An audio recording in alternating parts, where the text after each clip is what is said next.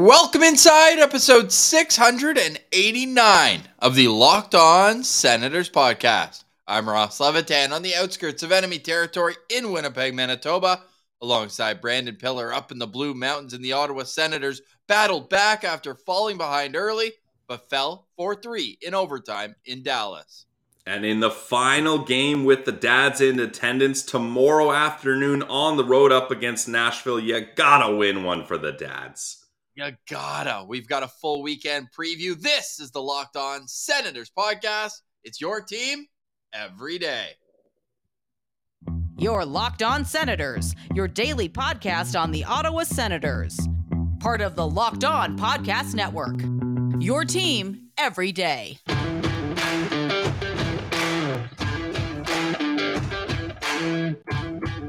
I'm Jake Sanderson, and you're listening to Locked On Senators podcast.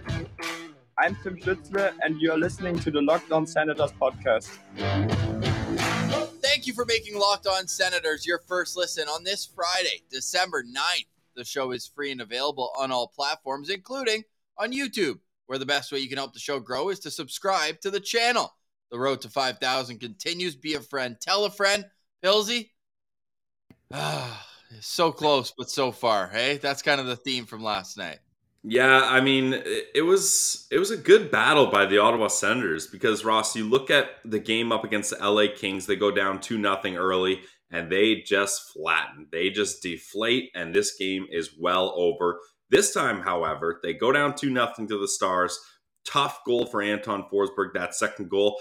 Thomas Chabot mentioned it post-game. They could have done the same thing. They could have just deflated, said, well, here we go again, down 2-0, up against a tough Western Conference team. Let's just ride it out and go home. No, they battle back in this one, and they played two really good periods in the second. They tied up in the first 2-2 and then play a hard second period, but ultimately, they kind of get their foot off the gas a little in the third, and in overtime, Dallas clearly was the better team, and Tyler Seguin gets the winner all alone in front. They weren't the better team to start overtime, though. Ottawa did so well at controlling possession, really kind of frustrating the crowd, got a lot of boos, but then it seemed like right when the tide shifted, about 2 minutes in, after the first couple shifts, Dallas took over. Now, on that note, we talked about this a bit on the postcast, but how much do you look at the fact that they're using the same about four players? It looks like they're only having about 4 to 5 guys who are going to go out there in 3-on-3. There's not much rotation. Are you expecting guys to get tired? Like, does DJ Smith think that overtime is going to end that quick? I mean, sometimes it does, but they lose the game with 20 seconds left in overtime. That's about as tired a group as I've seen. Yeah, there is some kind of concern there, but when you have guys like Brady Tkachuk, Alex DeBrincat, Drake Batherson, Claude Giroux, Tim Stützle, like, you got to get those guys out there as often as you can. So I don't really have a problem with the forward deployment, but we were mentioning that Chabot and Sanderson, they're the only guys out there. Again, those are your top two defensemen, so you want to get them out there, but I think it would have been decent to mix in a Branny shift just to give those guys a bit of a break, because looking back at that overtime goal, Ross, I was looking at Sanderson, and you can tell he's a little bit tired, even though that's not a full shift. I think it was only 39 seconds, something like that. So very normal NHL shift. But he loses that stick battle along the boards a little too easily. And then that's what ultimately leads to Seguin getting it all alone in front. So I think maybe you could insert Branny for a shift here and there. But ultimately, these are small things that we're looking at that maybe wouldn't have even made that much of a difference. Erik Brannstrom only played 3.5 minutes in the third period, by the way. So wow. He didn't play a whole lot in the third period while they were protecting what was a 1-goal lead for a lot of it before allowing that game-tying goal, which I think Anton Forsberg probably wants that one back as well. But Jake Sanderson played 1 minute and 54 seconds in overtime on 3 shifts, and Thomas Chabot played 2 minutes and 37 seconds. I think that averaging 52 seconds a shift in overtime is absolutely absurd. Yeah, and Thomas Chabot, he constantly seems like he gets stuck out there for long shifts. And I'm not sure if that's maybe just his mentality, like, oh, I'm fine, I've got the endurance for it, or he ends up getting hemmed in his own zone or doesn't pick and choose the right times to make a change. But in overtime, you need to be playing under 45 seconds. Like, there can't be any shifts that are longer than that. Yeah, his last shift was 107. So that's something to watch for here as overtime continues throughout the season. The Senators are still 2-1 now. 2-2 now after extra frame. They got the loss against New Jersey and then a pair of wins earlier in the season, including the one last week in LA where Claude Giroux got that great pass from Tim Stützle and went down. Love Claude Giroux taking the opening faceoff. He snaps it back just like we said in the summer. Get him in there playing with Timmy and Chabot. But what did you see on that tying goal? Because obviously Ottawa goes up near the start of the third period. Travis Hamonic off a great passing play. Timmy over to Sanderson, over to DeBrincat, over in front of the net, and Hamonic made no mistake. Hilarious that Timmy doesn't get an assist for that. But what did you think of that goal by Nils Lundqvist that really kind of deflated, I'm sure, the bench and maybe even the dad's suite, even though they've probably had a few Bud Lights at that point? Yeah, the dads looked like they were having a good time no matter what. But the thing is, Dallas, they did a good job. This is their second goal where they win the draw in the O-zone, Ross, and they don't mess around, really. They end up taking a quick shot from a defenseman. And the thing here is, I don't blame Forsey too much on this one because there's so much weaving traffic in front of him.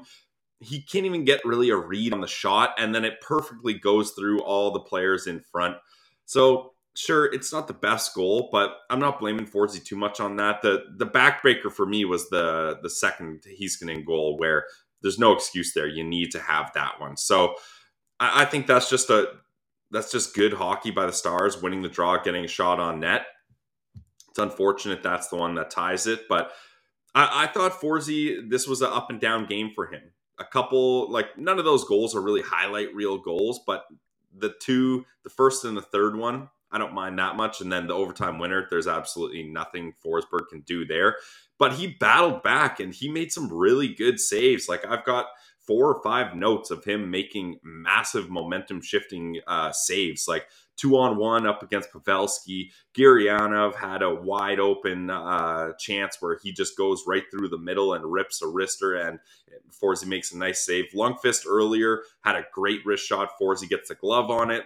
And then Lindell in overtime, similar to the Sagan play, he's all alone in front. The Ottawa Senators defense is already kind of going the other way, and he makes a big save there. So, you got to take the good with the bad here. And this loss, it's hard to get too up in arms about it, right? Like we mentioned, Ross, we can only get so high emotionally and so low emotionally before we got to kind of put our emotions in check and in reality and just kind of find the middle way. For this game, I'm fine in the middle way. It's disappointing they got down to early 2-0 deficit, but it's positive that they were able to battle back. Disappointing they lose ultimately, but positive they bring it all the way to overtime. So it's one of those games, right? Yeah, the third period, though, is pretty frustrating. I mean, the power plays were 3-0 Ottawa, I believe, leading into that. Yes, it was. And then all of a sudden, not only do they get the Brassard penalty, which I think is just, but after that one, Brady takes a penalty that I think was a little soft. On both of them, I think the players went down a little easy.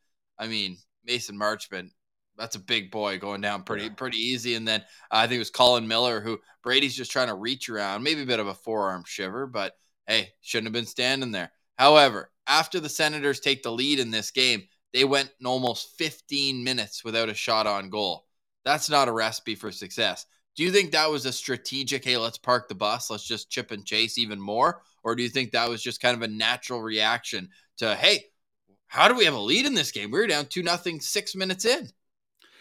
I'd like to say it was a game plan to play more defensively, because that would at least be kind of a positive spin on not getting any shots, but no shots in 15 minutes. Like, I don't care what the imbalance of opponents are there. That's just unacceptable. Like, you need to find a way to create some sort of offense, because the issue is, sure, the Dallas Stars had a hard time scoring during that stretch. They don't score till later on off that face-off, the Lundqvist play that we just chalked up.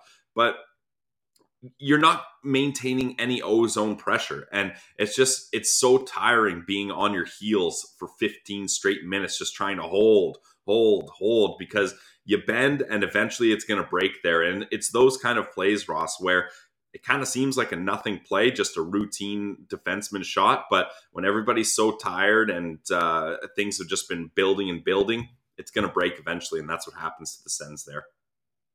An interesting game from the standpoint that 5 of the 7 goals were scored by defensemen. Miro Heiskanen had 2. Thomas Chabot, Travis Hamonic, Niels Lundqvist all find their way to the back of the net in this game. The other goal scorer for Ottawa, Derek Brassard, was assisted by Drake Batherson. Chabot's goal assisted by Brady Tkachuk and Mathieu Joseph. And then Hamonic's I mentioned, DeBrincat and Sanderson. Speaking of Mathieu Joseph, we're hoping for good news on him today. He left the game in the third period, did not return after playing only 10 minutes and 8 seconds in this overtime loss. Coming up, we're going to rejig expectations for this Ottawa Senators team. We knew that initially it was, hey, let's play some meaningful games late in the year. But what is a realistic expectation now for this team? And we'll figure that out. We'll figure that out going forward, because I think that it'll help with limiting the highs and lows, Pilsy. I think it will, because there are still a lot of things to be excited about for this team, but there's also a fair level of disappointment. So what, how, if we can change that, that's what we'll try to do. But first, Pilsy, this episode is brought to you by... Speaking of highs and lows, Ross, there are a lot of highs and lows in the sports gambling world, but if you want consistent and the best information, the best odds, you got to go to our friends over at Bet Online. They are the trusted online sportsbook of the Locked On Podcast Network, and for a good reason. They got all the latest odds, news, scores, updates, analysis, podcasts like this one you're listening to right now. BetOnline.net has it all, and they'll get you set up for your game action. They don't just have hockey, though. There's football. If you guys had any money on the Rams last night, a miracle 98-yard run drive at the end by Baker Mayfield. That would have been electric if you had Rams money line. But there's also basketball. Raps are in session here. The FIFA World Cup is getting very serious, heading down to the final. Every game is an elimination game now. There's so much action to get in on, and you can do it at our friends with betonline.net. So go to the website today or use your mobile device to learn more about the trends and action. Guys, it's betonline.net, where the game starts.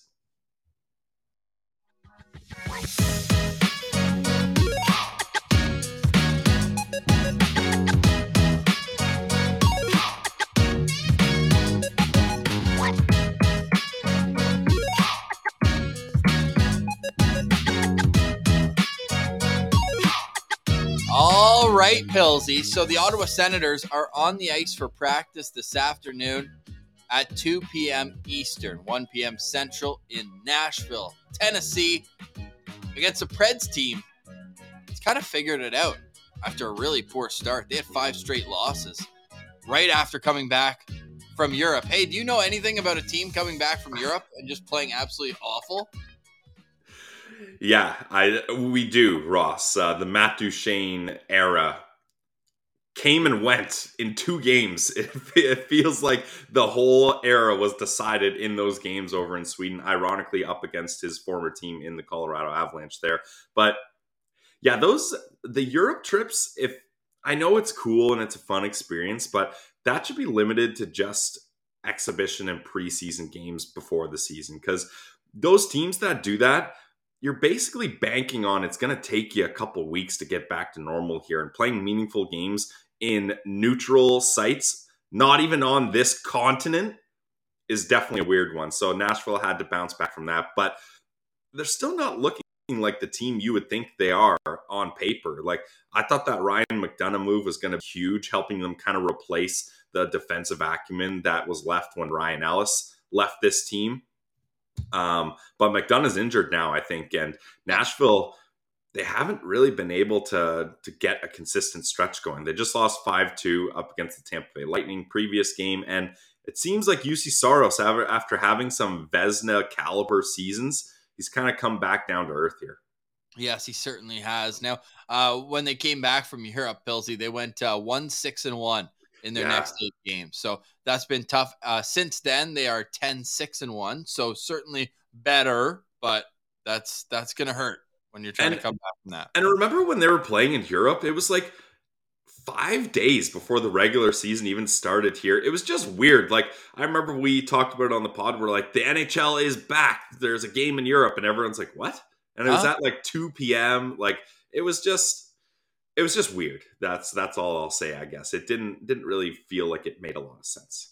We'll get back to the Nashville Predators in this upcoming weekend, not only for the Ottawa Senators, but a big pair of games for Belleville. I'm going to be locked into those because after these 2 games in Laval, they're coming to Winnipeg next weekend. I'll be on the call with David Foote. We'll have some fun with that. But Pilsy, I want to talk about expectations for this Ottawa Senators team. A nice flashy title for today's episode, but rightfully so, because this is a team everyone had higher expectations for than what they're seeing right now.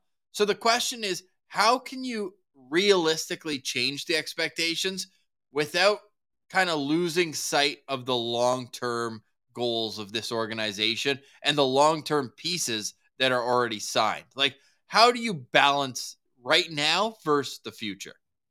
It's hard, Ross, because with the Senators, like when we started this podcast back in 2017, that was when, yeah, it seems like a lifetime ago, eh? That was when they were making their playoff run. They were in the Eastern Conference Finals. And at that time, Ross, it was pedal to the metal. Trade in a bunch of chips, push all your chips in, acquire Matt Duchene. Finally, you've got your number one center here. Everything's looking good.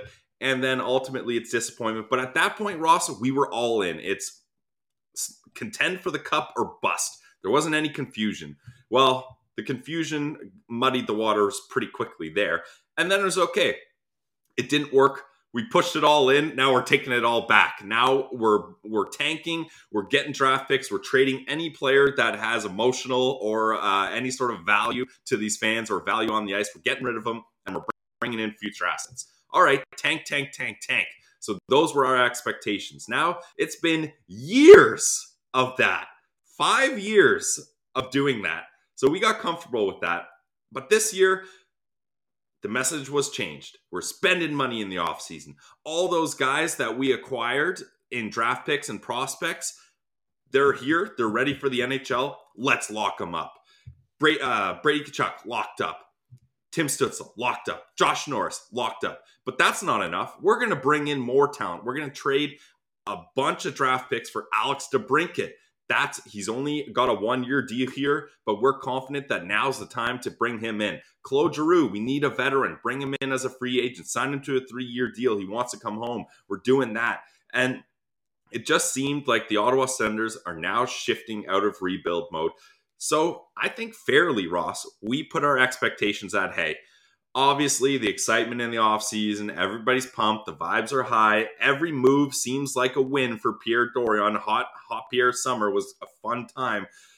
But Claude Giroux said it best when reporters were kind of grinning and like suggesting him to be like, yeah, we're making the playoffs, we're going on a big run here. He was like, okay, guys, like this is a team that's finished in the basement of the season the last 5 years.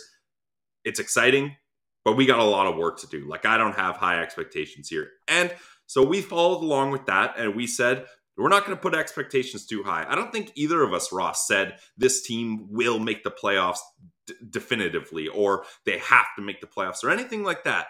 Our main message was, we need this team to be playing meaningful games down the stretch. So at least feel like you're in it, like you're battling for a wild card in March. That each game up against division and conference rivals is important. You need those 2 points. That's where we set our bar, which for me is kind of the lowest bar you can set heading out of a rebuild.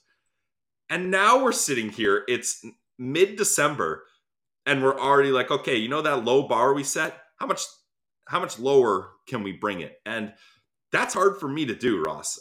So sorry for that rant. I feel like I just took over this segment, but I'll now step down and pass it over to you because I feel like you have a better idea of how to manage expectations here. Wow, don't put the pressure on me to actually say something smart. That's bound. Good luck.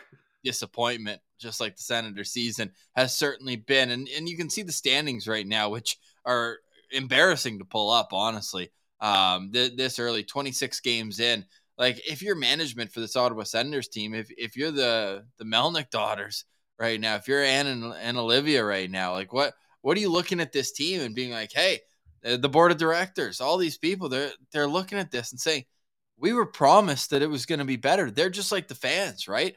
Yeah. At some point, it's got to come down on management to figure it out, right? And now this is where we get into a hairy situation where it's like, okay, is there no change because of the ownership swap that's going to happen here as the sale is seemingly heating up? Bruce Garriock reporting yesterday that when it comes to the entire LeBreton development of the arena and the team, it's going to be a $2 billion deal potentially. And I looked it up. Seattle Kraken's new arena, Climate Pledge Arena, is $1.5 billion to build. They're not cheap building these state-of-the-art facilities. I think that was with the practice complex as well. But even still, that's a wild price. So anyways, that's another conversation with the whole ownership thing. And good news on that front, only good news on that front, especially now Gary Bettman saying that Ryan Reynolds wants him to be a part of it no matter what. That was Bruce Garriock reporting it on Question Period. I guess he had some time between his boots on the ground photos, which we absolutely love to see last night. But when it comes to expectations on this group, I think it's pathetic to say and it's sad to say, but you just got to circle a few games on the calendar now and be like, okay, this one is a must-win game. Not like we said at the start of the year where it was to stay in the hunt. No, we're not sniffing around. We are at the very bottom. Around. There's no sniffing around in the playoffs. We don't want to sniff around, Ross, because it stinks down here. It's flu season. Everybody's stuffed up. You can't smell anything. That's where we're at right now. It's stuffy season. Like, look at that goal differential. There's multiple teams ahead of them that have worse goal differentials. It just blows my mind. But next Wednesday is one of those must-win games, Pilsy. The Montreal Canadiens. Yep. First time playing them, and it's at home. That's a must-win game next week. But really, and a long-winded way of saying it too, is just I think that the expectation has to be win the rivalry games, and to quote DJ Smith, just battle in the other games. Like, show them that you guys want to be here because, again, the culture, I think, will be more or less decided when the new ownership comes in, right? It's kind of a cultural reset whenever a company is sold. So I'm curious to see how this all goes because we had a great line from Peter Houston last night, who's a friend of both of ours. We watched him at good dude. Yeah, we watched the home opener with him, the end of it, and what he said last night, and it kind of it sucks to hear this, but he's not wrong. He goes, I think losing culture is a bit of a cliche, but it's just a classic DJ move where he doesn't hold players accountable for playing poorly, just shrugs and goes, oh, well, this isn't our night. Like, it's always like, yeah, we battled hard. It just wasn't our night. And it's like, at what point are you going to grab the night by the throat and say, no, we're taking this one?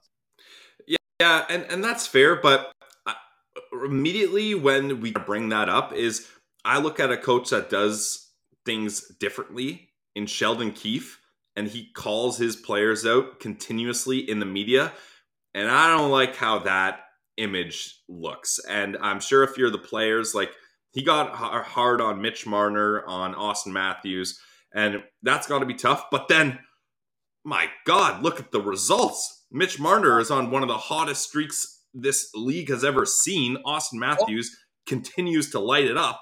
No, Mitch Marner's point streak hasn't reached the levels of Danny Heatley's yet. Next game. I'm just saying it's up there. Like, you can't do much more than he's doing after Keefe called him out. And this is kind of like, I hate Mitch Marner. So me praising him and pointing positives, this is painful for me to do here. So that's the thing. Like, I think DJ, who knows how he disciplines behind doors and in the dressing room and stuff like that. So I don't know how that's going to work, but yeah, it's just this culture. You cannot go 6 straight years losing and having your captain, Brady Tkachuk, this is his normal. Like, this can't be the new normal. No, and it's definitely not on him. It's just a matter of, like, I want to see Brady Tkachuk play playoff hockey. Oh my God, yeah. And when you look at the construction of how this is all built, like, at what point are they going to use those draft picks and prospects to get better? They used picks last year, but that was in one draft. Why not package some of these prospects up and actually make a change that's going to help this team? Maybe it's too late this year. Maybe they've already waited too long. I think it's too late. Yeah, I don't think you do it this year, because if Josh Norris was here and you truly, I know I keep bringing it up, but it's a massive thing. If Josh Norris was here and this team was where it is now, then you got an issue here. But I truly believe with Josh Norris in this lineup, this whole team, yeah, there he is. This whole team looks a lot better, and then you know what you have here. So I don't think a major move is coming. And like we mentioned, the sale of this team, you're not going to make any major moves unless it's a desperation move to try to save your job if you're Pierre Dorion here. So unfortunately, I think we just got to sit tight and hold on through this. And like you said, I'll hop along with you with expectations. Is there's 3 teams I'm circling. You need to be able to beat the Montreal Canadiens, the Buffalo Sabres, and the Detroit Red Wings in almost every matchup. Like that needs to be your goal now, because there's the Sens are caught in the mushy middle here. They're not at a point where you can make a big trade and push for the playoffs. I think that's out of reach. Like, just look at the standings. It's out of reach. They're 9 points behind with 6 teams in between them. And most of those teams, actually all of the teams in the Atlantic Division, are in their way. And this is a hard Atlantic Division. So playoffs aren't an option. I don't think you're bad enough that tanking fully makes sense either, even though this is a big draft. So I don't care about playoffs, and I don't care about the draft. So what do I care about here? All I care about is watching this team being able to beat teams that are supposed to be on their level. And we said it. I had Ottawa ahead of the Buffalo Sabres. Sure, the Sabres made some nice moves in the offseason, but nowhere near what the Ottawa Senators did. I had them ahead of the Montreal Canadiens. Again, low bar, ahead of the only team to ever finish 32nd out of 32nd. Out of 32 teams. So that's a low bar they could hop over. And the tough one was the Red Wings, because the Red Wings, I feel like they're right on par with where the Senators are in their rebuild. But they're having a much better season. They're playing meaningful games. They're battling for a wild card spot right now. So those are the 3 teams. Any of those matchups, you need to give your best effort, because you need to show that you can compete with those teams in your division. And Ross, wouldn't you know it, the Ottawa Senators had their first game up against the Canadiens coming up, and 3 games up against the Detroit Red Wings this month. So big month for rivalry games here. I'm going to save my Alex DeBrincat stat for when they play Detroit. Again, that's the home state team for him. Let's just say he plays very well against Detroit. Is that what the doctor orders? Or is it too little too late for a sniper that has 6 goals in 26 games? Brady Tkachuk leads this team in scoring with 30 points in 26 games. Stützle has 27 in 26. Giroux 23. Drake Batherson, Alex DeBrincat both tied with 21. Thomas Chabot, despite missing 5, is the top scorer among defensemen. He has 15 points in those 21 games. Jake Sanderson has 12 and 26. So the players who are all at the top of the scoring, and then Pinto is next after that, they're all the players who you want to see doing well for the future of this team. The future is still bright. I will stand by that. But it's just unfortunate it's being pushed back 1 year. Now, on the other side of it, some good news is that in that Players Tribune video, Claude Giroux says he wants to play as long as possible. He wants his son Gavin and his other child there to be able to kind of see the NHL lifestyle, I think, a little bit more. Yeah. I think Gavin, the older of his kids, is 3.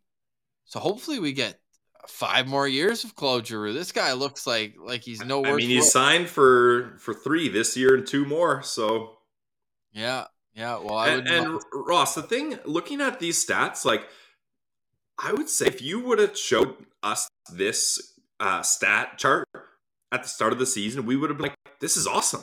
Like, Brady's above a point per game. Timmy's at a point per game. Claude Giroux is making you look like a genius that he's going to hit 77 points and get to 1,000 this season.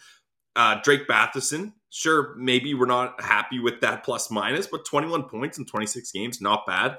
DeBrincat, you need to score more than 6 goals. He's on pace for 20 goals this season, which is absolutely disheartening. But still, he's got 21 points. Like, if you would have shown us these numbers, we would have been like, okay, everybody's kind of performing where we expect them to.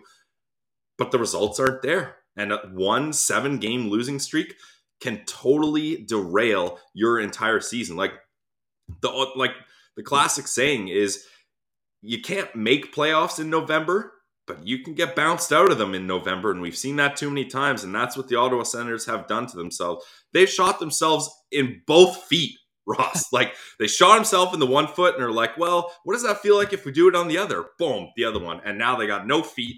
And there's like 60 games left in the year and they got no feet here. Get this, though. In all but 1, 2, 3, 4, 5, 6, 7, 8. In all but 8 games. So in 18 out of 26 games, they win the shot battle. They have more shot attempts. Their Corsi percentage well over 50% in 18 out of 26 games. That was the big issue last year. They were just getting hemmed into their own end. Shot attempts were always in favor of the other team. But now they fixed that, and they're just finding new ways to lose. And that's why you have to ask bigger questions like we have. Let us know what your expectations are for this group going into the end of this season and beyond. And we're going to get back to a game day preview tomorrow, Saturday in Nashville. Note the start time, 1:30 p.m. Eastern. All that's coming up. You're listening to Locked On Senators. It's your team every day.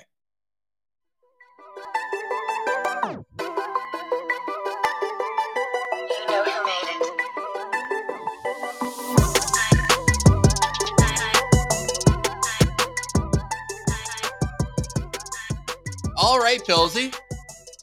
Got a big birthday shout out to give for the weekend. Ooh. Hall of Famer Daniel Alfredsson.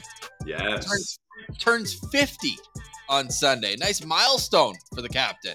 Wow. That's huge for Daniel Alfredsson. 50. Man. 50 years old. Unbelievable to think that he hasn't played in the NHL now for 8 seasons. I know, it's sad. Kind of 9, right? Yeah.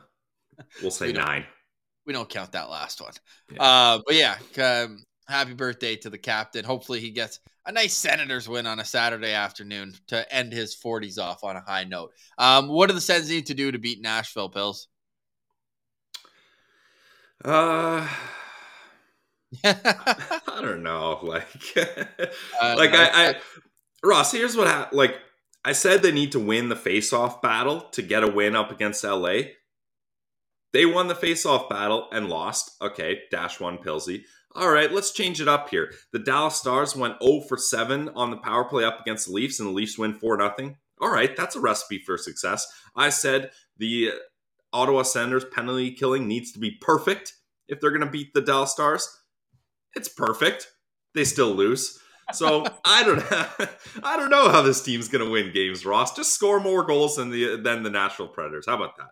So the Nashville Predators and Ottawa Senators are both 4-2-1 in their last 7 games for each of them. So you're looking at a close matchup. Maybe if you're taking away a few wins that Nashville got right before that. Nashville had won 3 in a row. Ottawa had lost 3 in a row before that streak. But Nashville's also in their last 7 games have gone to overtime or shootout 4 out of those 7 games. And they're going to extra time against bad teams and good teams, I guess, for both.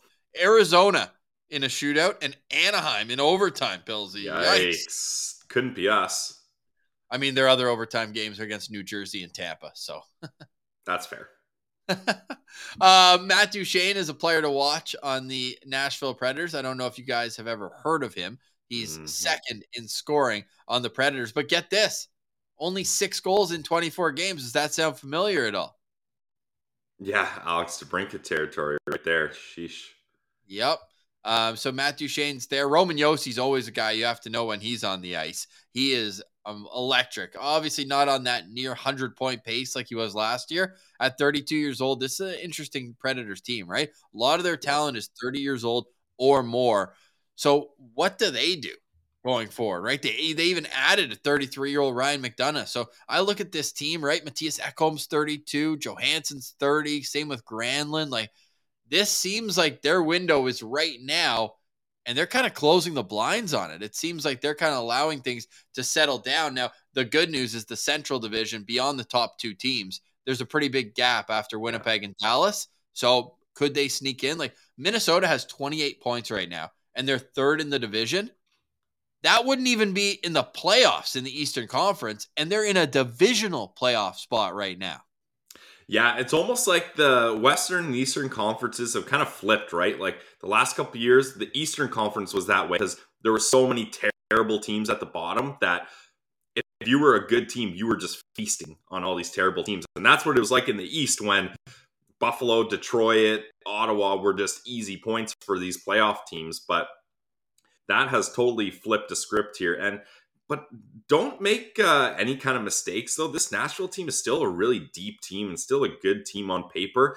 It's just, I think we're starting to realize how much they relied on UC Saros being a good goalie, because right now, his numbers are very similar to Anton Forsberg, 305 goals against and a 905 save percentage. I know, Ross, that the Ottawa Senators have been getting backup goalies, but this might be a situation where you don't want that, because Kevin Lankinen is having a really nice season. 6 games, 3 wins, 2.27 goals against, and a 934 save percentage for Lankinen. So we do not want the backup in this case. And UC Saros is one of those guys, Ross. He's a short goalie, and in today's age, you don't see that often. I'm just looking up his dimensions. 5'11". I've got it right here, Pillsy. Yeah. There are 3 goalies in the NHL who are listed under 6 feet tall. And no, I'm not going to challenge you to guess because I think that would be unfair. But what if I told you, as I changed my mind, what if I told you that the Ottawa Senators have already lost to a goalie under 6 feet tall this season? Wedgwood? No. No, and they beat Wedgwood. Yeah. Nah, I don't know. No, don't know. We're not doing this. Yaroslav Halak is okay. Yeah. He is a bit of a smaller guy. Yeah. Yeah, and then Alex Stalock in Chicago is the only other goalie under 6 feet tall in the National Hockey League. Aaron Dell is next at 6 feet, but man, with the moves he thinks he can pull, that guy might as well be 4'5" walking around out there. Small man, that guy for what he did to Drake Batherson. That's neither here nor there, but this Nashville team, it's unfortunate we won't get to see Boro. I think it would be even worse if he was in Ottawa. Obviously, he loves Ottawa. He's like the Claude Giroux of selling Ottawa to the masses. But we hope that Boro's getting better. It was a scary collision earlier this year where I think he was stretchered off the ice. Was he not? I'm pretty sure he was. Yeah, and that's especially tough.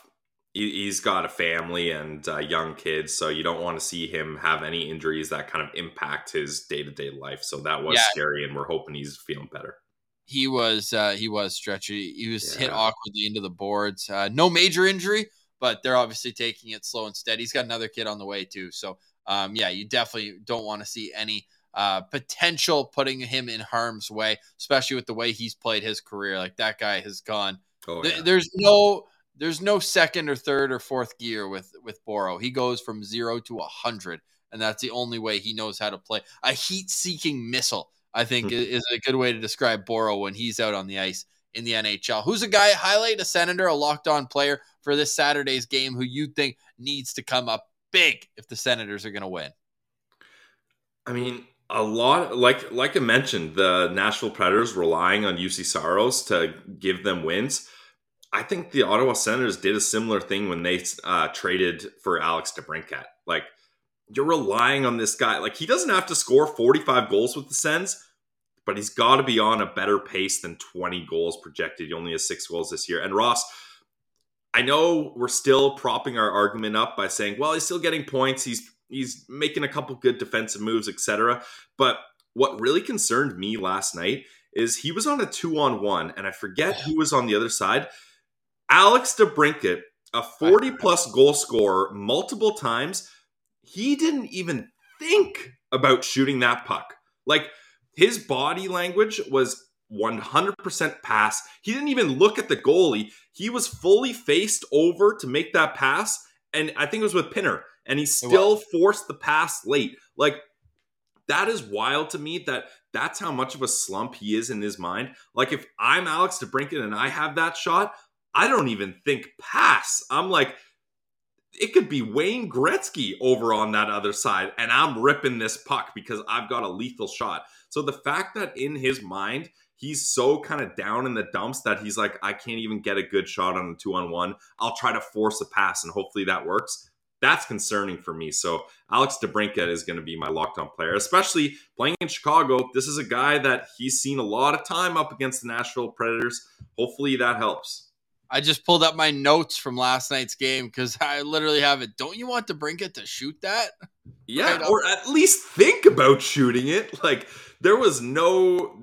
shooting was not an option at that point for DeBrincat, that's concerning.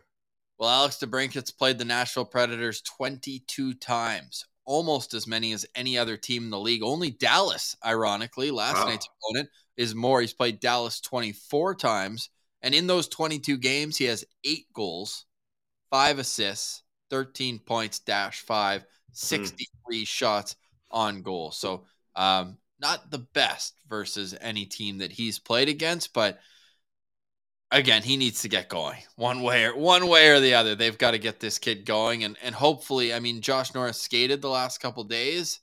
Hopefully it's not too long, but again, there's no timetable on Josh Norris's return. But Norris was on Coming in Hot the other day, and he's like, yeah, the first time I met DeBrincat, he asked me to go skate with him.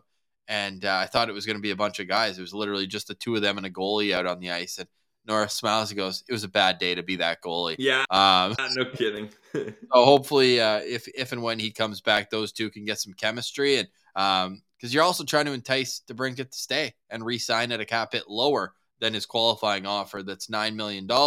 And the way you do that is you give him years and term and say, okay, like Kotkaniemi was going to get a qualifying offer of like 4 or 5, and they're like, hey, why don't we give you less, but here's 8 years, right? So it just because his qualifying number is 9 doesn't mean that his contract is guaranteed to be 9, only if it's a 1-year deal. But if I'm Alex DeBrincat, I don't think I'm signing on long term here. Yeah. I think you just eat the last year where you have no leverage, take the big qualifying offer, and then see what you got from there. Because I don't like right now his play isn't converting into more than a $9 million player, that's for sure. So he's got that in his bag where that's a starting point for him. So this is going to be very interesting. Remember months ago when Kevin Weeks said contract discussions between DeBrincat and the Sens are heating up? Yeah, I think that's gone cold. Yeah. One last note from last night's game I want to get to, and Brian Compton pointed this out. I didn't even notice it. After Travis Hamonic scored the go-ahead goal in the third period, he did the sign of the cross on the bench. And this isn't anything religious, but he lost his dad when he was 10 years old. So I'm sure the father's trip is pretty emotional and tough for him. So I just wanted to say we're thinking about Travis Hamonic, who was one of my Sens Central standouts last night. You can catch up on the postcast wherever you get your podcasts. All right, Pilsy, quick thought on the Belleville Senators tonight as they play Laval, back-to-back games. These two teams are real close with each other in the AHL North Division standings.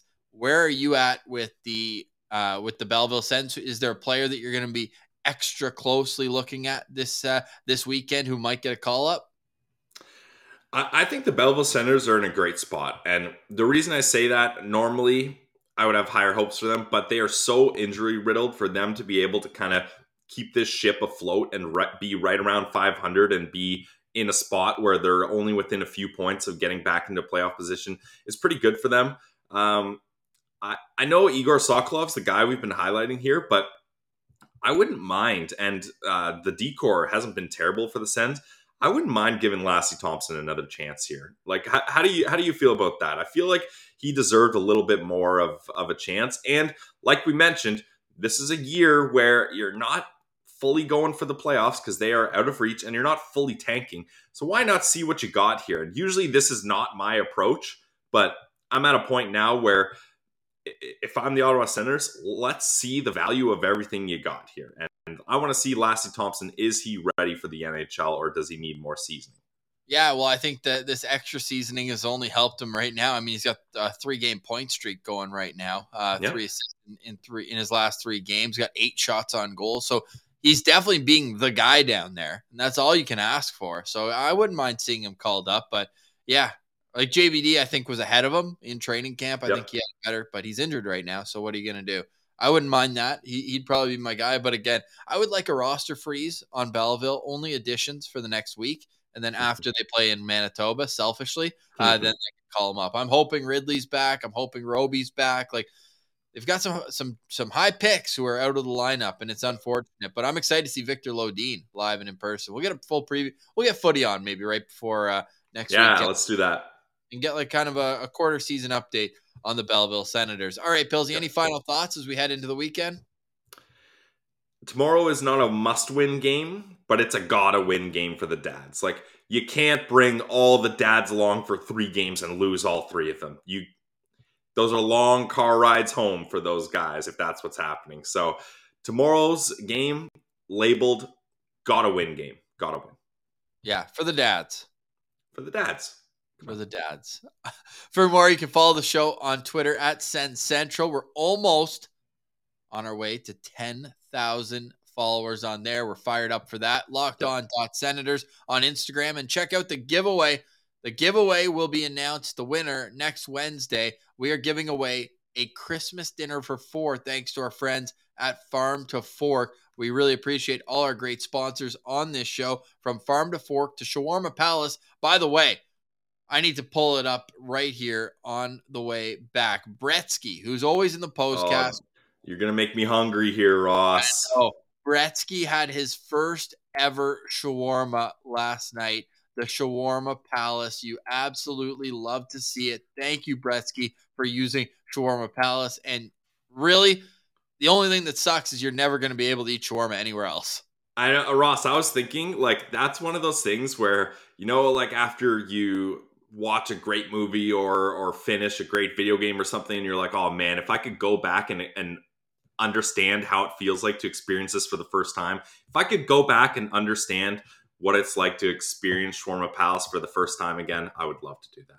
It's beautiful. Speaking of beautiful, my final thought is Tyler Boucher back on the score sheet. 9th goal of the season, ripping pucks from the outside of the face-off circle, beats the Windsor Spitfires goalie clean right in front of DJ Smith's son. So, you know, DJ was probably watching that one, the Spitfires and 67s battling last night. All right, Pilsy, have a great weekend. Have a great weekend, everyone. Thank you for making us your first listen each and every day. And shout out to the Glebe Central Pub for being a part of it as well with the Postcast sponsorship. Speaking of that, next time you'll hear from us is after tomorrow's game. So probably around 4:30, 5 p.m. Eastern on Saturday. And then you can find it in your podcast feed afterwards. For today, we say goodbye. For Brandon Pillar, I'm Ross Levitan, and this has been the Locked On Senators podcast. Your team every day.